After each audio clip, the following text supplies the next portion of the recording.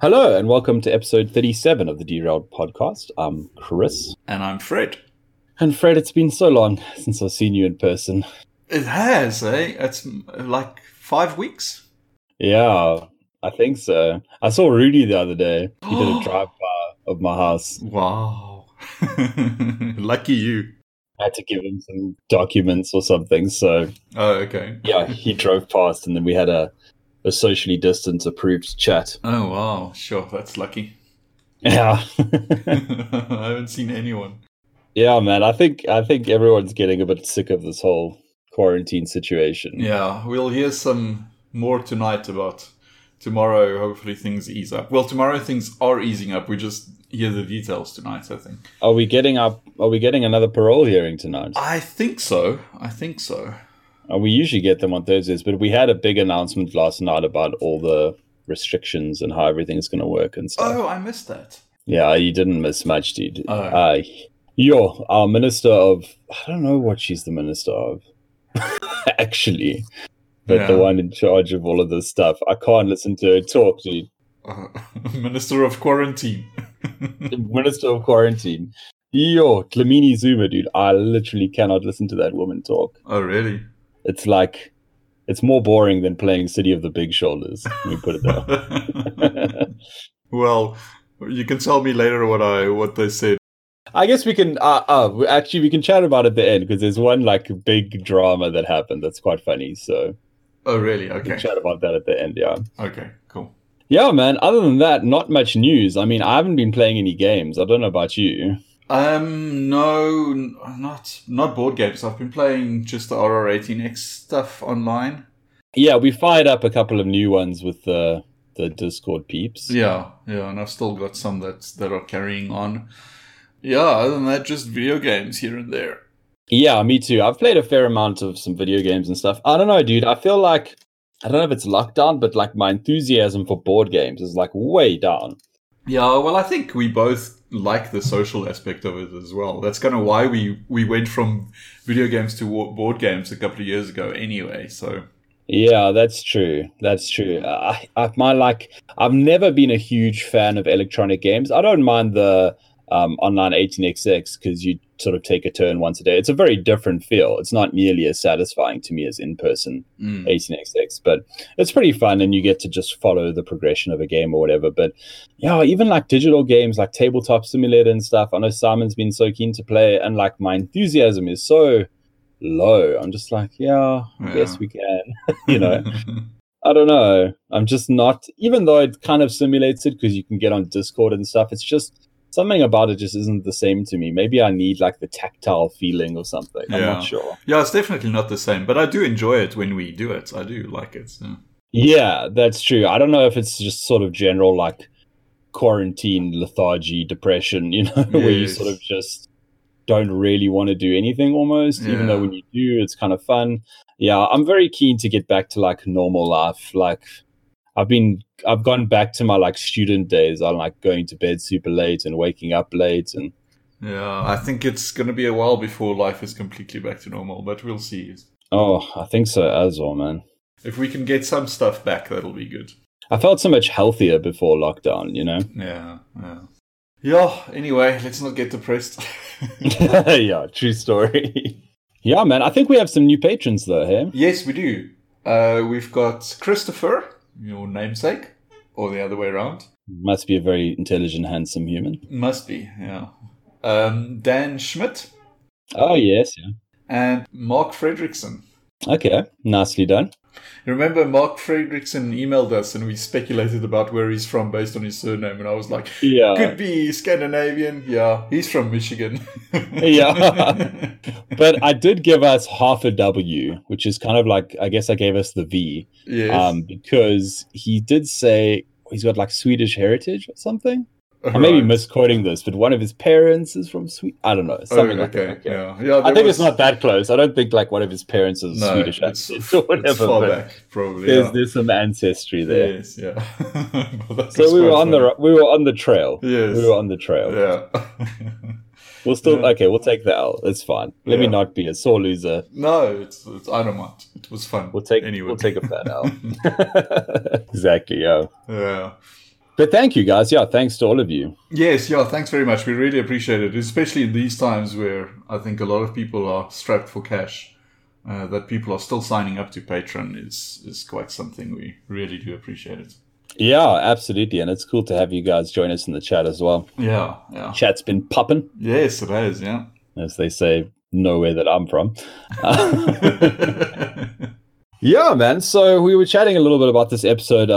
Last week or the week before, I'd said that I don't really know what to talk about on these podcasts at the moment because I'm not really playing any games, and we don't know if strategy is kind of like a bad idea because people aren't actually playing games a lot. So it's almost like you don't really get to absorb it or try it or whatever. But a while ago, I feel like it was before all this madness happened, maybe, or right as it was happening.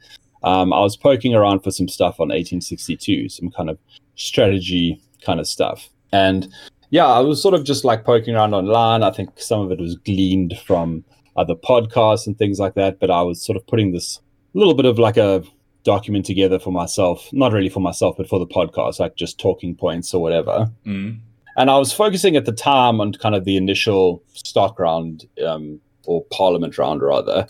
In terms of how that would shape your strategy or what sort of routes you can take. Because obviously what you decide to do in the beginning, I think almost especially in 1862, can dictate a lot of what you do later on as well. Right. Because you're often committing to trains of a particular type. Company locations are really important, 1862, things like that. Yeah. So I think something that's probably worth talking about anyway, and it gives us a topic for today. So yeah, it's not I wouldn't say fully fleshed out. I'm going to talk about the stuff that I have found or the stuff that I've written down, but I'm sure there's a lot more that could be said on the topic. One thing that I did find interesting though was that I found basically nothing about opening with incremental cap strategies. So floating in the normal stock round. Yes, yeah. Instead of floating in the initial parliament round, but rather floating in the stock round. Right. The difference in 1862 being that it's full cap if you float in the parliament round because you get sort of assistance from government. I think that's a thematic tie-in. Yeah. And then in the stock round, it's sort of the basic incremental cap stuff where shares you buy go into the company. Yeah. But the interesting thing about that is also that you can own 100% of a company. Okay. So I've been kind of intrigued by this idea of sort of not bidding at all in the parliament round, not fighting for companies, anything like that, letting everyone take what they want. And then in the incremental cap kind of round, sort of picking out a company I feel like I can make work and trying to invest very heavily into it up front. Okay. So it's something that I wanted to try, but I haven't seen anyone talking about it. So I was thinking in terms of maybe even doing one of those strategies where you warranty some early trains and try and just pump a lot of revenue really quickly. Where you've got like 2 or 3 trains that you can potentially run, which is a little bit more difficult. But yeah, something like that, like local trains or expresses or something like that, where you would buy a lot of the shares and then try and get those big double or triple jumps. So you float it really low, buy up like 80% of it, and then try and double or triple jump those shares and then sell the whole thing down again. Okay, yeah, that could be interesting. It's something that I've wanted to try or see if I can make work. And without actually looking at the board and the situation right now, I'm not exactly sure how viable it would be, but I think it would be fun. Yeah, no, I think it's viable. And I mean, the board setup is fairly random, right, with the companies, which trains they have and stuff. So I think you do have to look at the board anyway to choose your company. But yeah, no, I think that's something that could work. I think the question is that better than getting the free money from Parliament or not? You're right, exactly. And that's always the case. Because the potential problem as always, are you getting enough money into that company so that you can actually get the big revenues early, that you can buy the trains you need and stuff like that. Yes. Without the free money, so to speak. Yeah. Yeah, that'll be interesting. Yeah, so I don't know. We haven't done it though, hey? I don't think any of us have floated an incremental cap company in the first round. No, I don't think so. The last time we played, I remember wanting to try it as well. But I think I kind of like looked at the board beforehand and I was like, okay, this is the company I want to do it with. and then I think someone else put up that company for auction in the Parliament round, and then I was kind of like, okay, I'm just gonna try and take it over or push up the price, and I think I ended up taking it for myself. If I remember correctly, yeah, it's something that I remember wanting to try but didn't end up getting to try. So yeah. Okay, yeah, interesting. Yeah, it's weird. I think you just sort of look at it and you kind of go, but free money, surely that's better. You always just sort of gravitate towards that, especially at the beginning. Yeah. I know I do now fall into that mindset of like, let me just get some free money and just empty the treasury and take it from there. But I do think you also risk all the like good or well-positioned companies being taken away in the Parliament round before. So then you're kind of left with not so good companies in the stock round. Yeah, definitely. I guess the one advantage is you don't have to bid for them. Yes. Yeah. Which I think metagame dependent. I think the more you know this game, probably the more intense the bidding gets. Yeah. Yeah. Well, I think if everyone has like roughly the same assessment of which companies are good, which you kind of should have if you all kind of know the game, then people might not let them get to the stock round. Yeah, because our bidding has not been particularly fierce, I wouldn't say, but that doesn't seem to be the norm for experienced players. It seems like bidding can be quite high, actually, in terms of getting the right companies. Well, I think Parliament round almost takes the place of the initial private auction, right? Yeah, essentially, yeah. But everyone, it's just like the game is new every time because the setup is different. So everyone has to assess which companies are the good ones, and then you bid for them like the way you would bid for a private company. Yeah, absolutely. Because you don't know, not always the 4 companies get removed from the game. Right. I think except at higher player counts, I think you might keep all of them, but I could be wrong about that. But the other big consideration is where companies are positioned and what trains they have access to, like what train permits they have. Right. So the companies will always be in the same place on the map. Yes. It's just a matter of what trains they have access to. Yeah. So you might get to know that if this company down here has an express train, that's really good. Yeah. I think a lot of it gravitates around London. Yes. As well. So if you have a company that's close to London that has the right kind of train for getting into London, then it's going to be good. Yeah. So I wanted to talk a little bit about player count. Okay. Because it seems to affect quite a lot in terms of your cash availability and what kind of game you can play. So I won't go into. I'm going to do the three big player counts, right? Because that seems to be the one that I'll discuss the most. So 3-player game seems to offer the most kind of flexibility in terms of what you can do. You have access to quite a lot of money, which means you can start 2 companies essentially in the Parliament round, and you can sort of choose what you'd like to do. So you could have one company that's parred very high and one quite low. You can do 2 in the middle, that's fine, and get them both to float. Or you could do 2 low companies but buy up a lot of shares in those companies. Okay. Which is potentially an option as well. Yeah. Which I guess is also a good option in terms of you getting free money. Nothing's necessarily stopping you from buying multiple shares in a company that also gives you a little bit of extra cash. Yes, I think like the interesting thing there is like when you're getting free money, the higher you par it at, the more effective free money you get, right? Right, yeah. But also in 62, the lower you par at, the more likely you are to do the like double, triple, or quadruple jumps. Yeah, so maybe that strategy I was talking about, if you want to buy a lot of the company, maybe it would be better to actually get a Parliament round company parred very low, because then you get access to all the money and you could buy lots of the shares. And then because no matter how many shares you buy, it has the same amount of money, right? If you are floating an incremental cap company, you kind of want to potentially raise the share price as much as possible and then buy in so that you can keep on funding the treasury and the company kind of grows organically rather than needing to be funded by a different company. Yes. Yeah. Yeah. So I think it actually makes a lot more sense to do that strategy that I'm talking about with the Parliament round companies rather than the incremental cap ones. Okay. It's sort of a fine line. It depends how well you can finance it. So if you can do an incremental cap company and buy maybe 5 of the shares and then quickly jump it, and then start buying in other shares. But again, if someone sees you doing that, they might just start buying up your shares because they see the potential for a big increase, and they also want to limit how much money you can get into the treasury. So yeah, I think it seems like it'll be quite tricky to pull it off. Yeah. And will you have the money after you've like kind of triple jumped your shares to actually buy into them? Right, yeah. You need the cash flow to buy the higher price shares.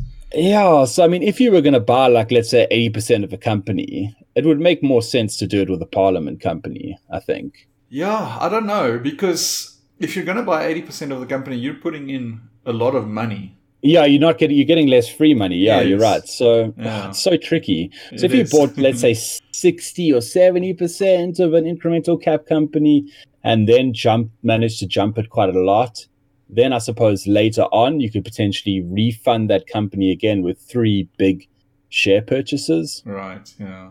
That would allow you to get money in there. So maybe that is what you want to do. Yeah. Sure, it's quite tricky. And it's kind of like self-correcting and self-balancing, because these things have their like advantages and disadvantages, and somewhere in the middle there's kind of like a best of both worldish area, which I guess we're trying to find. So I think what it would probably be was if you, for example, wanted to just sell those shares, like get a quick profit, so like try and jump them a lot and then sell them off again quite quickly, then it would probably be better to do a Parliament round strategy with that.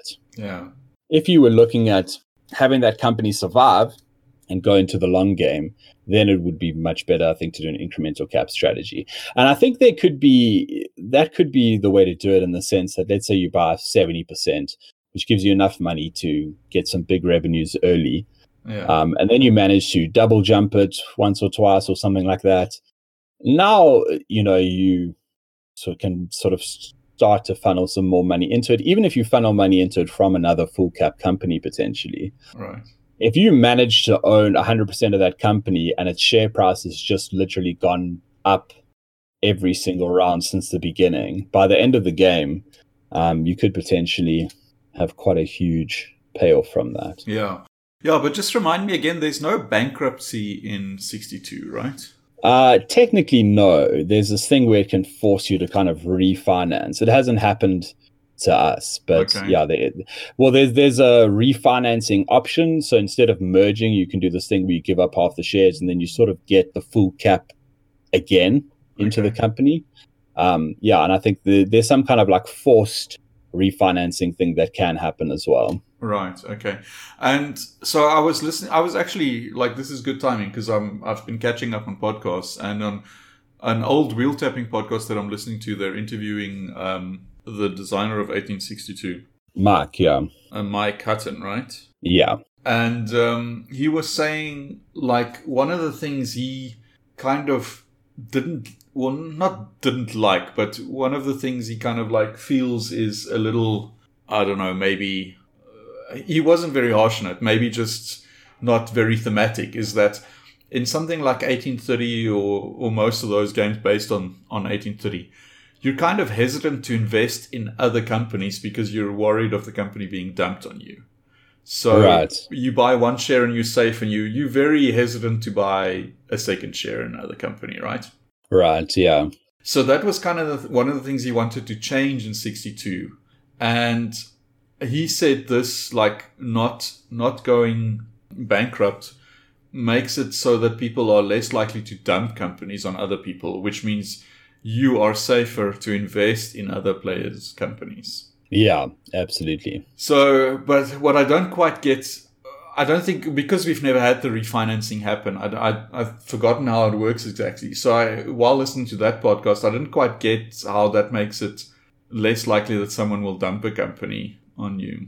So I think essentially what it means is that your shares could potentially lose value, but you're not going to be in a position where you have to buy this huge asset and you have to take all your personal cash out and all that kind of thing. All right. Okay. There's also a way to sell the president's share. Oh, that's right. Yes. The president's share can go into the bank pool as well. Okay. Yeah. So that also means, it just can't get dumped on you. You just, if you don't want it, you sell it. Yeah, you can sort of lose money in that game, and you can lose value in your shares, and you can certainly make poor investments, but you're not going to have a situation where someone dumps a company, you go bankrupt, Right. the end. But I think what Mike was kind of saying there is you might lose your share value, like you're saying, but you're never like personally liable for money if you don't want to be. Yes. Yeah. Okay. No, that makes sense. Yeah. Which makes it a lot safer. Yeah. And I like that idea. Like, you can make a bad investment, but yes, you can still take the risk of investing without it potentially ending your entire game. That's what he was saying. Yeah, like you can make the investment. It might be a bad one, but you're not going to go personally bankrupt. You lose your share value, and that's the max of it, kind of thing. Yeah. Oh, interesting. Very cool. Mm. Oh, yeah. So we were talking about player counts. Yeah. So I was saying 3 players, sort of the most flexible in terms of you can do a high and a low company, 2 middles or 2 lows with lots of shares. Okay. And is your goal to merge them then if you're floating 2 companies? With multiple shares? Well, you said you float 2 companies. It's fairly easy to float 2 companies in 3 players. So I want to merge in 62. Merging is something that I still have not figured out in terms of like when it makes sense. I've seen mergers that I feel like have been quite good, and I've also seen mergers that I feel like literally took someone out of the game. Like, I know Simon had a late merge once that basically lost him the game. Right, yeah. Yeah, he wasn't going to win, but he probably did worse because of the merge, if I remember correctly. Yeah.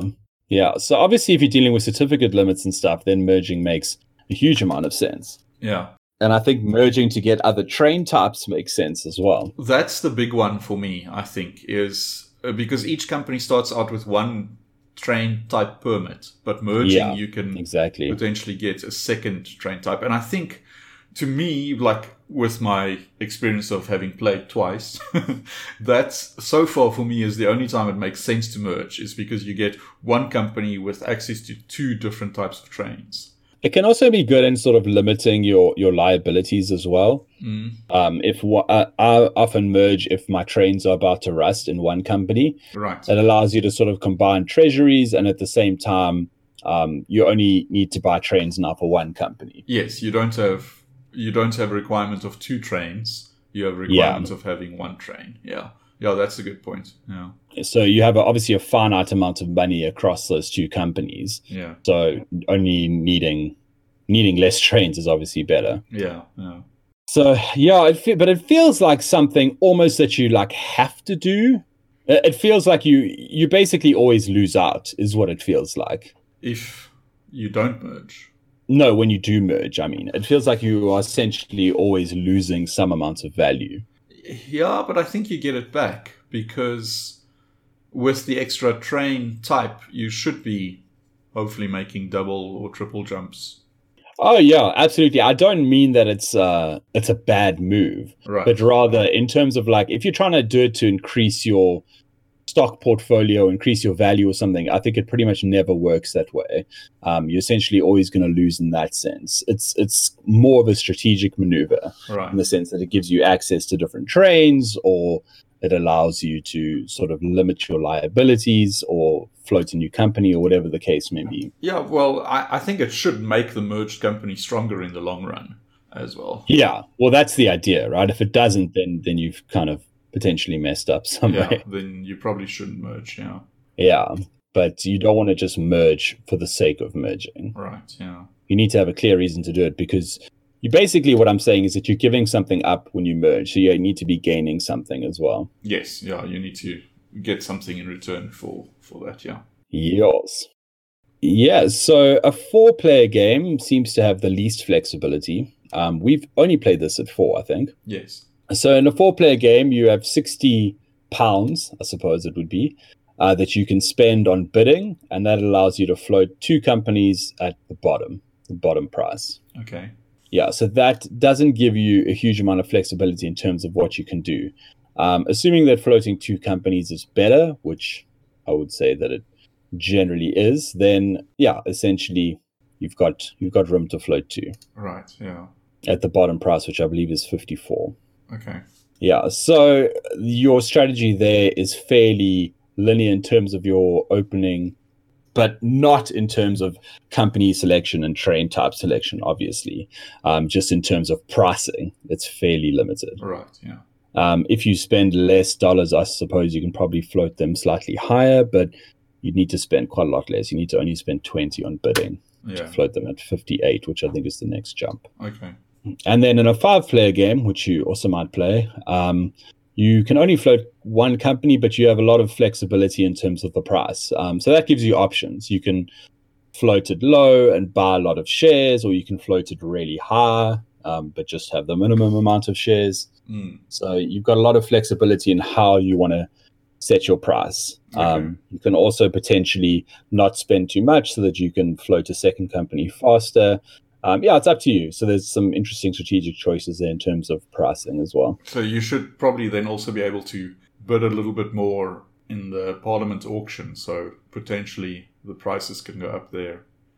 Yeah, essentially, right? Well, what it basically means that in a 5-player game, you're only going to be able to float one company. You'll never be able to float two. Yeah. So it's up to you to kind of figure out how much you're willing to spend in the auction, because that will limit your options further. Yes, yeah. Yeah, but it does allow more room for that as well. But interesting to note that in a 4-player game, $60 is the limit to what someone can spend. If you want to float two companies, right? Exactly. So, which you probably should be doing if the other people are doing that. Yeah, but it does add a certain amount of tension to the bidding, especially I think if people have already bid on one company or something like that. It kind of gives you an idea of how much people might be willing to spend. Yeah. And I suppose if people don't know that, you can potentially bait them into spending $5 too much. Yes. If they haven't figured that out. They should have figured that out, but there's always room. There's always room to punish. Yeah. Yeah, interesting. Yeah, it makes me want to play 62 again, sure. Yeah, absolutely. Yeah. So I think that an interesting strategy in terms of what we've been talking about is in the Parliament round to price a company very low, get multiple jumps from it, and you can sell as much as you can, and then you can actually abandon the company. You can just sort of... Yeah, I'm not sure I'm sold on that, because if you par it higher, you get more free money, man. Yeah, exactly. Yeah, so it's that trade-off, it's that balance, right? Exactly, yeah. It's basically like, I'm going to try get so many jumps out of this that I can then just sell it down completely and just totally abandon it. But that would be a Parliament round strategy, not a stock round strategy. Because in stock round, like we've been discussing now, you're looking towards a longer game. You're looking towards financing that company with more expensive shares or whatever the case may be. So, yeah, cool. Interesting stuff. Yeah, very cool. And what about 2-player? Because I don't know if we'll get Rudy and Simon to play this with us again. I know. I don't actually know about 2-player. I imagine that it's similar to 3-player in that you just have quite a lot of flexibility. And you can float 2 and probably should. Yeah. I imagine 2-player is probably quite fun because you're probably controlling a ton of companies. Yes, we must do that. As soon as we are allowed to leave our houses, you and I must. We definitely must, because I hear it's good at 2. Yeah. Rudy and Simon found 62 just like a little bit too much in terms of all the different rules and... Yes, which I can understand. There is a lot. For sure. And a lot of it is very different to the other games they're used to, so... Yeah, it is not a Training Wheels 18xx at all. No, definitely not. I still feel bad for the people who saw it was from GMT and they're like, oh, I want to check out this 18xx thing, and then pick up this, and they're just like, oh.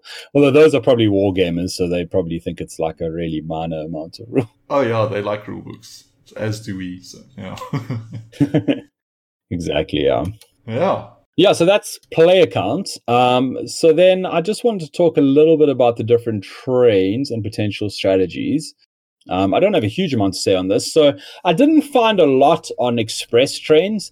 It seems like express trains early on are kind of seen as pretty safe, pretty good bets, which kind of makes sense to me. Just remind me of the differences. So local can't run off-board.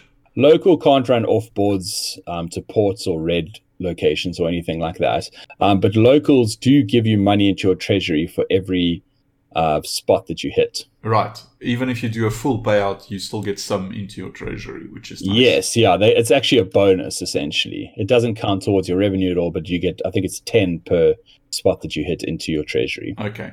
And then we've got freight trains. Yeah, so freight trains are the ones that connect together like some kind of form a chain, human centipede vibe. Yes. Okay. Or maybe like a regular train, I suppose. Yeah.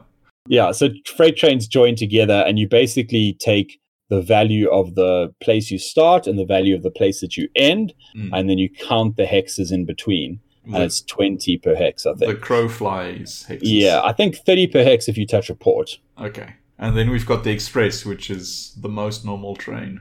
Yeah, so expresses basically skip towns, and they only touch cities and offboards. Okay. Yeah, and you don't get the revenue from the towns either. Right, yes. And they don't count them, yeah. Okay. Yeah, but towns are not horrible in 1862. Towns pay a fair amount. I think they pay 20 as well, so... Yeah, so express trains are pretty safe in the sense that you can go to London with them, you can hit the offboards, you can sort of create some easy, lucrative routes. They're probably the easiest to understand as well. So I didn't find much about sort of express train strategies. I think because they kind of don't really need a special working. Right. I think realistically, you want to float a company with an express train that is close to an offboard, yes, or sort of close to London, something like that. I don't think you want an express train in the middle of the map. I would say I think that would almost be better for a local train. I could be wrong about this, but it feels to me anyway like you want to be able to access the offboards because that's kind of the strength of the express trains. So in the first 62 we played, I think that's the thing that I did right, which won me that game, was I found an express train company like next to London, and I bought that one, floated it, and I think that's how I won that game, basically. In the second game we played, I think there wasn't a company close to London with an express train. All the express trains were like far away, and I think in that situation, what you should try and do is buy any company then that's close to London and try and merge it with a company that has an express train permit. So a good freight train strategy is to find a freight company that is just a couple of hexes from London. Okay. Because you can make London one of your points. Right, okay. So if you can get into London and get your token there with your freight train, the longer your freight train gets, the more sort of hexes you can count and things like that. You can also go to the east towards a port as well. There's a port not too far from there. So you could potentially go port to London, or you could go up through the center of the map. But having London as one of the two spots that you can count with a freight train is really, really powerful. Okay, yeah, that's good to keep in mind then, yeah. Yeah, because freight trains can hit offboards. Yes, yeah, it's just the locals that can't. Yeah, so freight trains, remember, they take quite a lot to kind of build up. Their range is really, really small. I think that, and freight trains are hex trains as well. Right, yeah. So I think that the range is 1, I believe. I think the first freight trains are just 1. But obviously the more you have, they kind of join together. So it increases your range. But yeah, so a freight train that is in a company that's very close to London can be very valuable even into the late game, because it'll be easy to get to London, and then you can connect it to kind of wherever makes the most sense and count all the hexes in between, but you'll have that huge income from London as one of your points. Okay, cool. Which is pretty great. So if you are going to go for a freight train strategy, one of the best things you can do is get a place that's a couple of hexes from London. The other thing you can do is there are some great, and I've done this before, there's some great freight train locations in the northern part of the map where you can run from sort of a red location to a port location quite easily. Okay, yeah. And there's some pretty big dividends to be had up that side as well. Okay, nice, yeah. Yeah, so I think either sort of very south or very north are pretty good for freights. South gives you the London, and then north gives you access to some good offboards. Right, yeah. And I believe that freight lines are allowed to run from red to red or from port to port, unlike the other trains. Oh, okay. Oh, interesting, yeah. Yeah, I think it's something to do with the way it's calculated or some rules thing like that. But I haven't verified that, but I believe that is the case. Okay. But yeah, if you try that, double check me, I suppose. Yeah. Okay. So those are freight trains, and the last one are local trains. So I spoke about that local strategy that I tried before, that someone in our Discord posted about wanting to try. I don't know if it's good, but it was very fun. where you sort of get a bunch of the cheapest train, you warranty all of them, and then you run like as many routes as you can, essentially, in order to get money into your treasury, so that when your warranties run out, you've filled your treasury with the bonuses, and then you get to still have money and buy more trains. It worked pretty well when I did it, and I got some good revenue early. So, yeah, no idea if it's any good, but that's a fun one. yeah, that did look fun, I must say, because you're basically increasing your share price, getting dividends and money into your treasury. So it's yeah, exactly. So the local train's biggest limitation is essentially that they can't get into London. Yeah, or any off-boards. Yeah, they can't run the off-boards. Yeah. They can be good for your first company because they fill your treasury. So they're not a bad shout for your first company. So locals kind of get a little bit of a bad name, I think, but they can provide pretty huge revenues later on in the game as well. Okay. But what I've read about this is that locals can potentially create, I'm told, according to the internet, some of the biggest revenue routes possible at the end of the game, maybe even the biggest possible. Oh, wow. But with locals, you have to build up the route from early. So you basically need to be planning this route for the entire game. So your company that you start as a local company, if you intend to take it into the long game, you need to plan a route that hits all the small towns that you can. Oh, okay. So you have to basically build up this network over the course of the entire game. And then by the end, you potentially have a massive revenue coming off of that. Okay, interesting. Yeah, but again, something that you need to plan from early on. And remember, there's also that action in 1862 that allows you to place small towns on hexes. And that's something that the local player would most likely be doing as well. Okay, cool. So plan your route, plan your tokens. Yeah, but it's also a good first company if you just want to have a treasury going. Yeah, it definitely helps with the treasury, building the treasury. And I always feel like it plays nicely with the other two trains as well, because you can have the other two trains hit off boards and then have your local sort of snake through the center of the map. Yeah, in that first game I managed to, I think it was an express and a local in the same company. So hitting London and getting money into the treasury, it was working well, yeah. Yeah, because remember that your local train has to intersect with something. Yeah. Yeah, so I think that's a pretty good way of doing it as well. Yeah. You have like a freight train that can score London and then have a local that connects to that and then goes through the center of the map and hits a bunch of small towns. I think you can get some pretty massive revenues in the late game with something like that. Yeah. Yes. So the last thing I want to say about local companies was that they seem to potentially be the most effective in a 4-player game, as that's where the treasuries are the most tight. Oh, interesting. Okay. So refilling treasuries in a 4-player game is potentially pretty good. And that's because you par low in a 4-player game, right?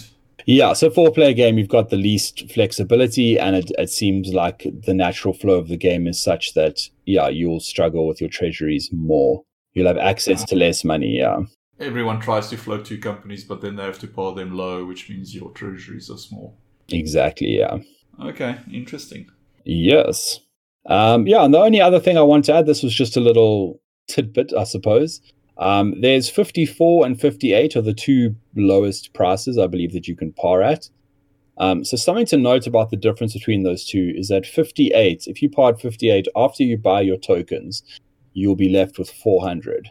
So this is significant because the A trains cost 100 and the B trains cost 200. Okay. So having 400 exactly after tokens means that you can buy the most amount of trains with like the perfect amount of treasury. Right, yeah. Yeah, very efficient use of your treasury.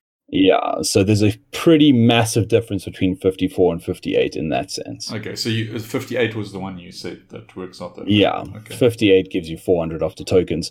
So you can mitigate this obviously with like a local company, which will give you that little bit extra. Yeah. Yeah, because it's only an extra £60 essentially. Right, okay. But that £60 is the difference between buying an extra train and not. Yeah. So if you're not running a local and you're not getting money into treasury that way, just keep that in mind that 58 is a much more desirable par price. Okay, yeah, that's a very good tip. For the early game. Yes. Cool.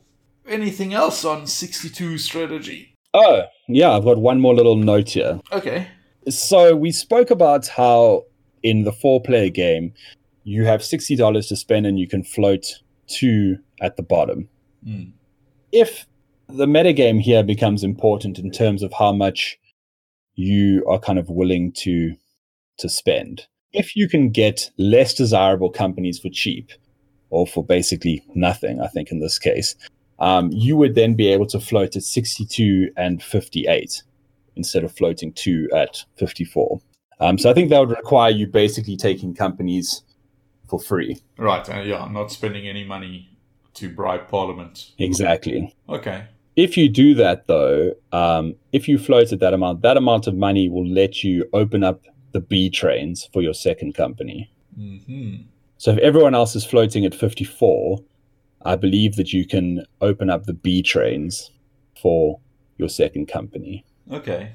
Yes, according to this little note that I have here. Interesting. Yeah, so that's pretty cool. Always lots to consider. Yeah, exactly. And obviously opening up the B trains is good, because then your second company gets to hack into that a little bit. Yeah. Okay, nice. Yeah, okay, that's it. That's it for my Parliament Round 62 strategy. Cool, thanks. Yeah, no, that was very useful and makes me want to play again as soon as possible. Yeah, I think every time we talk about this stuff, it's like, no, but now I need to try it. Yes, yeah. Oh, it's a fun game. It's a very weird one, but I like all the different layers to it and stuff. I like it a lot, yeah.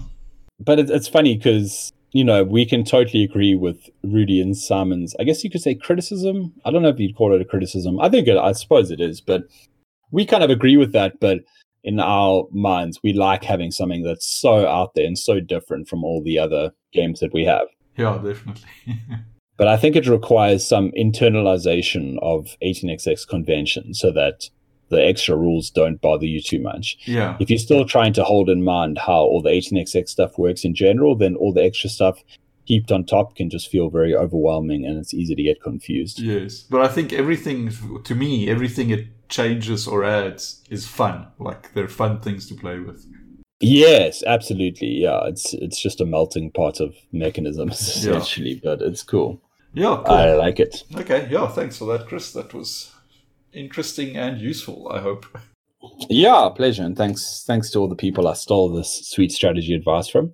I do recommend, I think Driving Trains did an episode. I'm pretty confident I was listening to that and some of these ideas came from there. I don't know if you've listened to that yet. It's really cool. It's basically a guy talks about a train game on his way to work, I think. I have listened to that, yeah. It is very interesting. I'm very behind, though. Oh, yeah. No, me as well, for sure. But it's very cool, though, because he often goes into sort of in-depth on strategies and things like that. And yeah, I found their 62 episode was cool for that as well. And I'm sure some of this came from there too. Yeah, nice. Yeah, I normally listen to podcasts when I'm driving, and I haven't been doing a lot of driving. Yeah, true, actually. Yeah. So I'm listening to them when doing stuff around the house as well. So yeah, I'm slowly catching up. Exactly. That's what I do as well. I like listen to podcasts while I'm like packing the dishwasher or whatever. Yes, exactly. Yeah. Yeah, cool. Okay. You said you had something to discuss in the South Africa thing. Oh, yeah, man. So it's kind of funny. So last night, we've been on lockdown now for 5 weeks. 5 weeks, right? And the people who are suffering arguably the most are the smokers because they said in lockdown that they banned cigarette sales in lockdown. Yeah. I think the basic motivation was like you don't want people leaving their house to buy a pack of smokes, right? So everyone's been celebrating because on Friday, as in tomorrow when we're recording this, but probably not when you're hearing it, but on Friday, the 1st of May, we are technically coming off lockdown and moving to this like level system that they have now. So we're moving to level 4, whereas full lockdown is level 5. Level 4 allows some things. So they allow like limited amounts of exercise between like certain hours of the day. Some people can go back to work, some shops can open, but it's pretty restrictive. Like we have a very intense lockdown, I think, compared to the rest of the world. Still no alcohol sales either, right? Still no alcohol sales, which people are upset about. Yeah. So it's kind of funny. They said that last week, Thursday, when they spoke about the level 4, they said that cigarette sales will be allowed. But now, yesterday, when they were describing level 4 and what it entails, they've actually backpedaled, and now they say they're not going to allow cigarette sales at level 4. Sure. So people are bleak. I can imagine. Like, I don't smoke, but it must be rough if you do. Yeah. So last night, my WhatsApp group for my complex that I live in started blowing up with people asking if they could buy cigarettes from other people. The illegal black market trade of cigarettes is alive and well in my complex. Oh, well, I mean, that's what's going to happen. Of course, that's what's going to happen. Yeah, well, exactly, right? I mean, I think that it already is. And there's some conspiracy theories coming out because there was photos of the minister, my favorite, Lamini Zuma, the one I can't listen to. There were some photos of her hanging out with this well-known cigarette smuggler. And she's the one who decided it doesn't go on sale at level 4. So it's like, yeah, what exactly is going on here? Interesting. So, well, if you are a smoker and you've ever thought of quitting, lockdown is a good time to yeah, now's the time. I wonder if the pharmacies are selling out of like nicotine gum. Yeah. It is a bit of a strange one, that. And the alcohol as well. Like, I've got friends in the UK, and like, was chatting to them on house party, and while we're chatting, they're ordering pizza, and I'm just like, oh my goodness, you guys. Yeah, exactly. So that's the big thing. So takeaways are allowed from tomorrow. Yes, yeah, but I need Uber delivery. Eats. Right? Yeah, Uber Eats, yeah, exactly. Yeah, you can't go to a takeaway place and pick up. You have to get them to deliver. I don't know. Actually, can you? Can you like hit the drive-through? No, I don't think so. But I didn't watch last night, so I might have missed something. But last I heard, you couldn't. It was delivery only. Yo, Uber Eats is going to have a 2-hour waiting time tomorrow. Yeah, they will. Yeah. I'm going to hit them up at 10 in the morning. And our complex specifically as well doesn't allow deliveries into the complex. So I don't know if they're going to change that. Friday, so we'll have to see. But I think probably wait a few days before you order takeaway if you do want to order takeaway. Not a chance, man. I'm ordering tomorrow. I'm gonna wake up and hit that button. Okay. Yeah. Been waiting do it 5 early weeks for this. Yeah, exactly. Got to get in early. Lunch at 10. Yeah. That's my plan. But it's quite funny. So in our complex WhatsApp group. Not last night, a few nights ago, people were posting pictures of their like homemade alcohol, like banana beer and pineapple beer and all this stuff. And I felt so bad for them. And I don't really drink very much at all. Like I'll drink socially and stuff like that, but I don't really drink at home. Like I won't sit at home and drink a few beers or whatever. Yeah. So I thought it'd be funny to empty out all the beers from my fridge and like post a picture of them and say like free to a good home. So I did that, and I was not prepared for the response. Oh, really? Yeah, it was like hectic. Did you give them all away? Yeah, no, I did, but there were like a bunch of people responded in seconds, like, please, or whatever. And then this person started private messaging. She's like, please, can I have them? I messaged first. People started offering to pay for them. Yeah. And I was like, what have I gotten myself into? So I was like, okay, guys, the first 5 people who responded, we're going to give something to, right? So then I just started pulling all the alcohol out of my house. I found like a bottle of rum, and like a bottle of whiskey and a bottle of vodka. It's all been sitting around here for ages and no one drinks it, right? Sure. So I said, okay, guys, you've got 5 choices. Yeah. And you get to choose in the order that you responded. Yeah. So then I had to send these pictures, like you can have this 3/4 full bottle of vodka or this 3/4 full bottle of whatever. And then people just came to my house to collect their like little prize. Wow. Yeah. Yeah, I don't drink a lot either, but I do enjoy the occasional whiskey every now and then, and I'm down to, like, I've opened my last bottle, so because I didn't prepare for this. I thought initially it was going to be 3 weeks, no alcohol purchases. Now it's 5 weeks already and still no alcohol purchases, so yeah, man, it's crazy. Yeah. But there's going to be hectic lawsuits. I mean, the tobacco industry has plenty of money to throw lawyers at them, and they're going to. So yeah, we will see. But it was fun being drunk Santa Claus for a night. People were so appreciative, and then people brought me stuff. Like someone brought me some like frozen lasagnas. Oh wow, that's nice. Someone in the complex makes those like face shields for COVID or whatever, so they brought me one of those. Oh, cool! It's pretty cool. Yeah, it was fun. You're popular in the complex. Yeah, now everyone loves me. Yeah. And someone messaged me like, "Oh, do you have any more beer, dude?" I was like, "No, man, I don't have any more beer." Oh, that's funny. Yeah, people have been buying pineapples and baker's yeast. Dude, like pineapples are like sold out and stuff. It's like the most ridiculous thing. Yeah. And someone posted banana beer and I just said, I can't. And I put that like vomiting emoji or whatever. He was one of the guys who came to collect some beers and he was like, dude, it's the best one. Oh, really? Yeah. I don't know. I'm not sure if I'm buying it. Banana beer sounds rough to me. There is a brewery that actually bottles banana beer. Really? Eh? Okay, well maybe there's something to it. Yeah, some African country, I can't remember where, but they sell like a beer made from banana. Wow. Okay. Interesting. Yeah, I think if you do it right, it probably can turn out well, but everyone or most people doing this are just like doing it for the first time in their homes. Results may vary. Yeah, exactly. 100%. Yeah, our yeast company here stopped selling brewer's yeast. Oh, right, yeah. Our main like yeast company, and then they tried to make sure that they had enough yeast for like the actual bakers and stuff. Yeah, because baking's also popular when people are stuck at home. Yeah, there's like a big shortage on it and stuff. It's actually hilarious because all people making their gross freaking beers and moonshine and whatever they've got, bathtub prison gin, toilet vodka. Oh man. But yeah, thanks guys. I think we'll probably end there.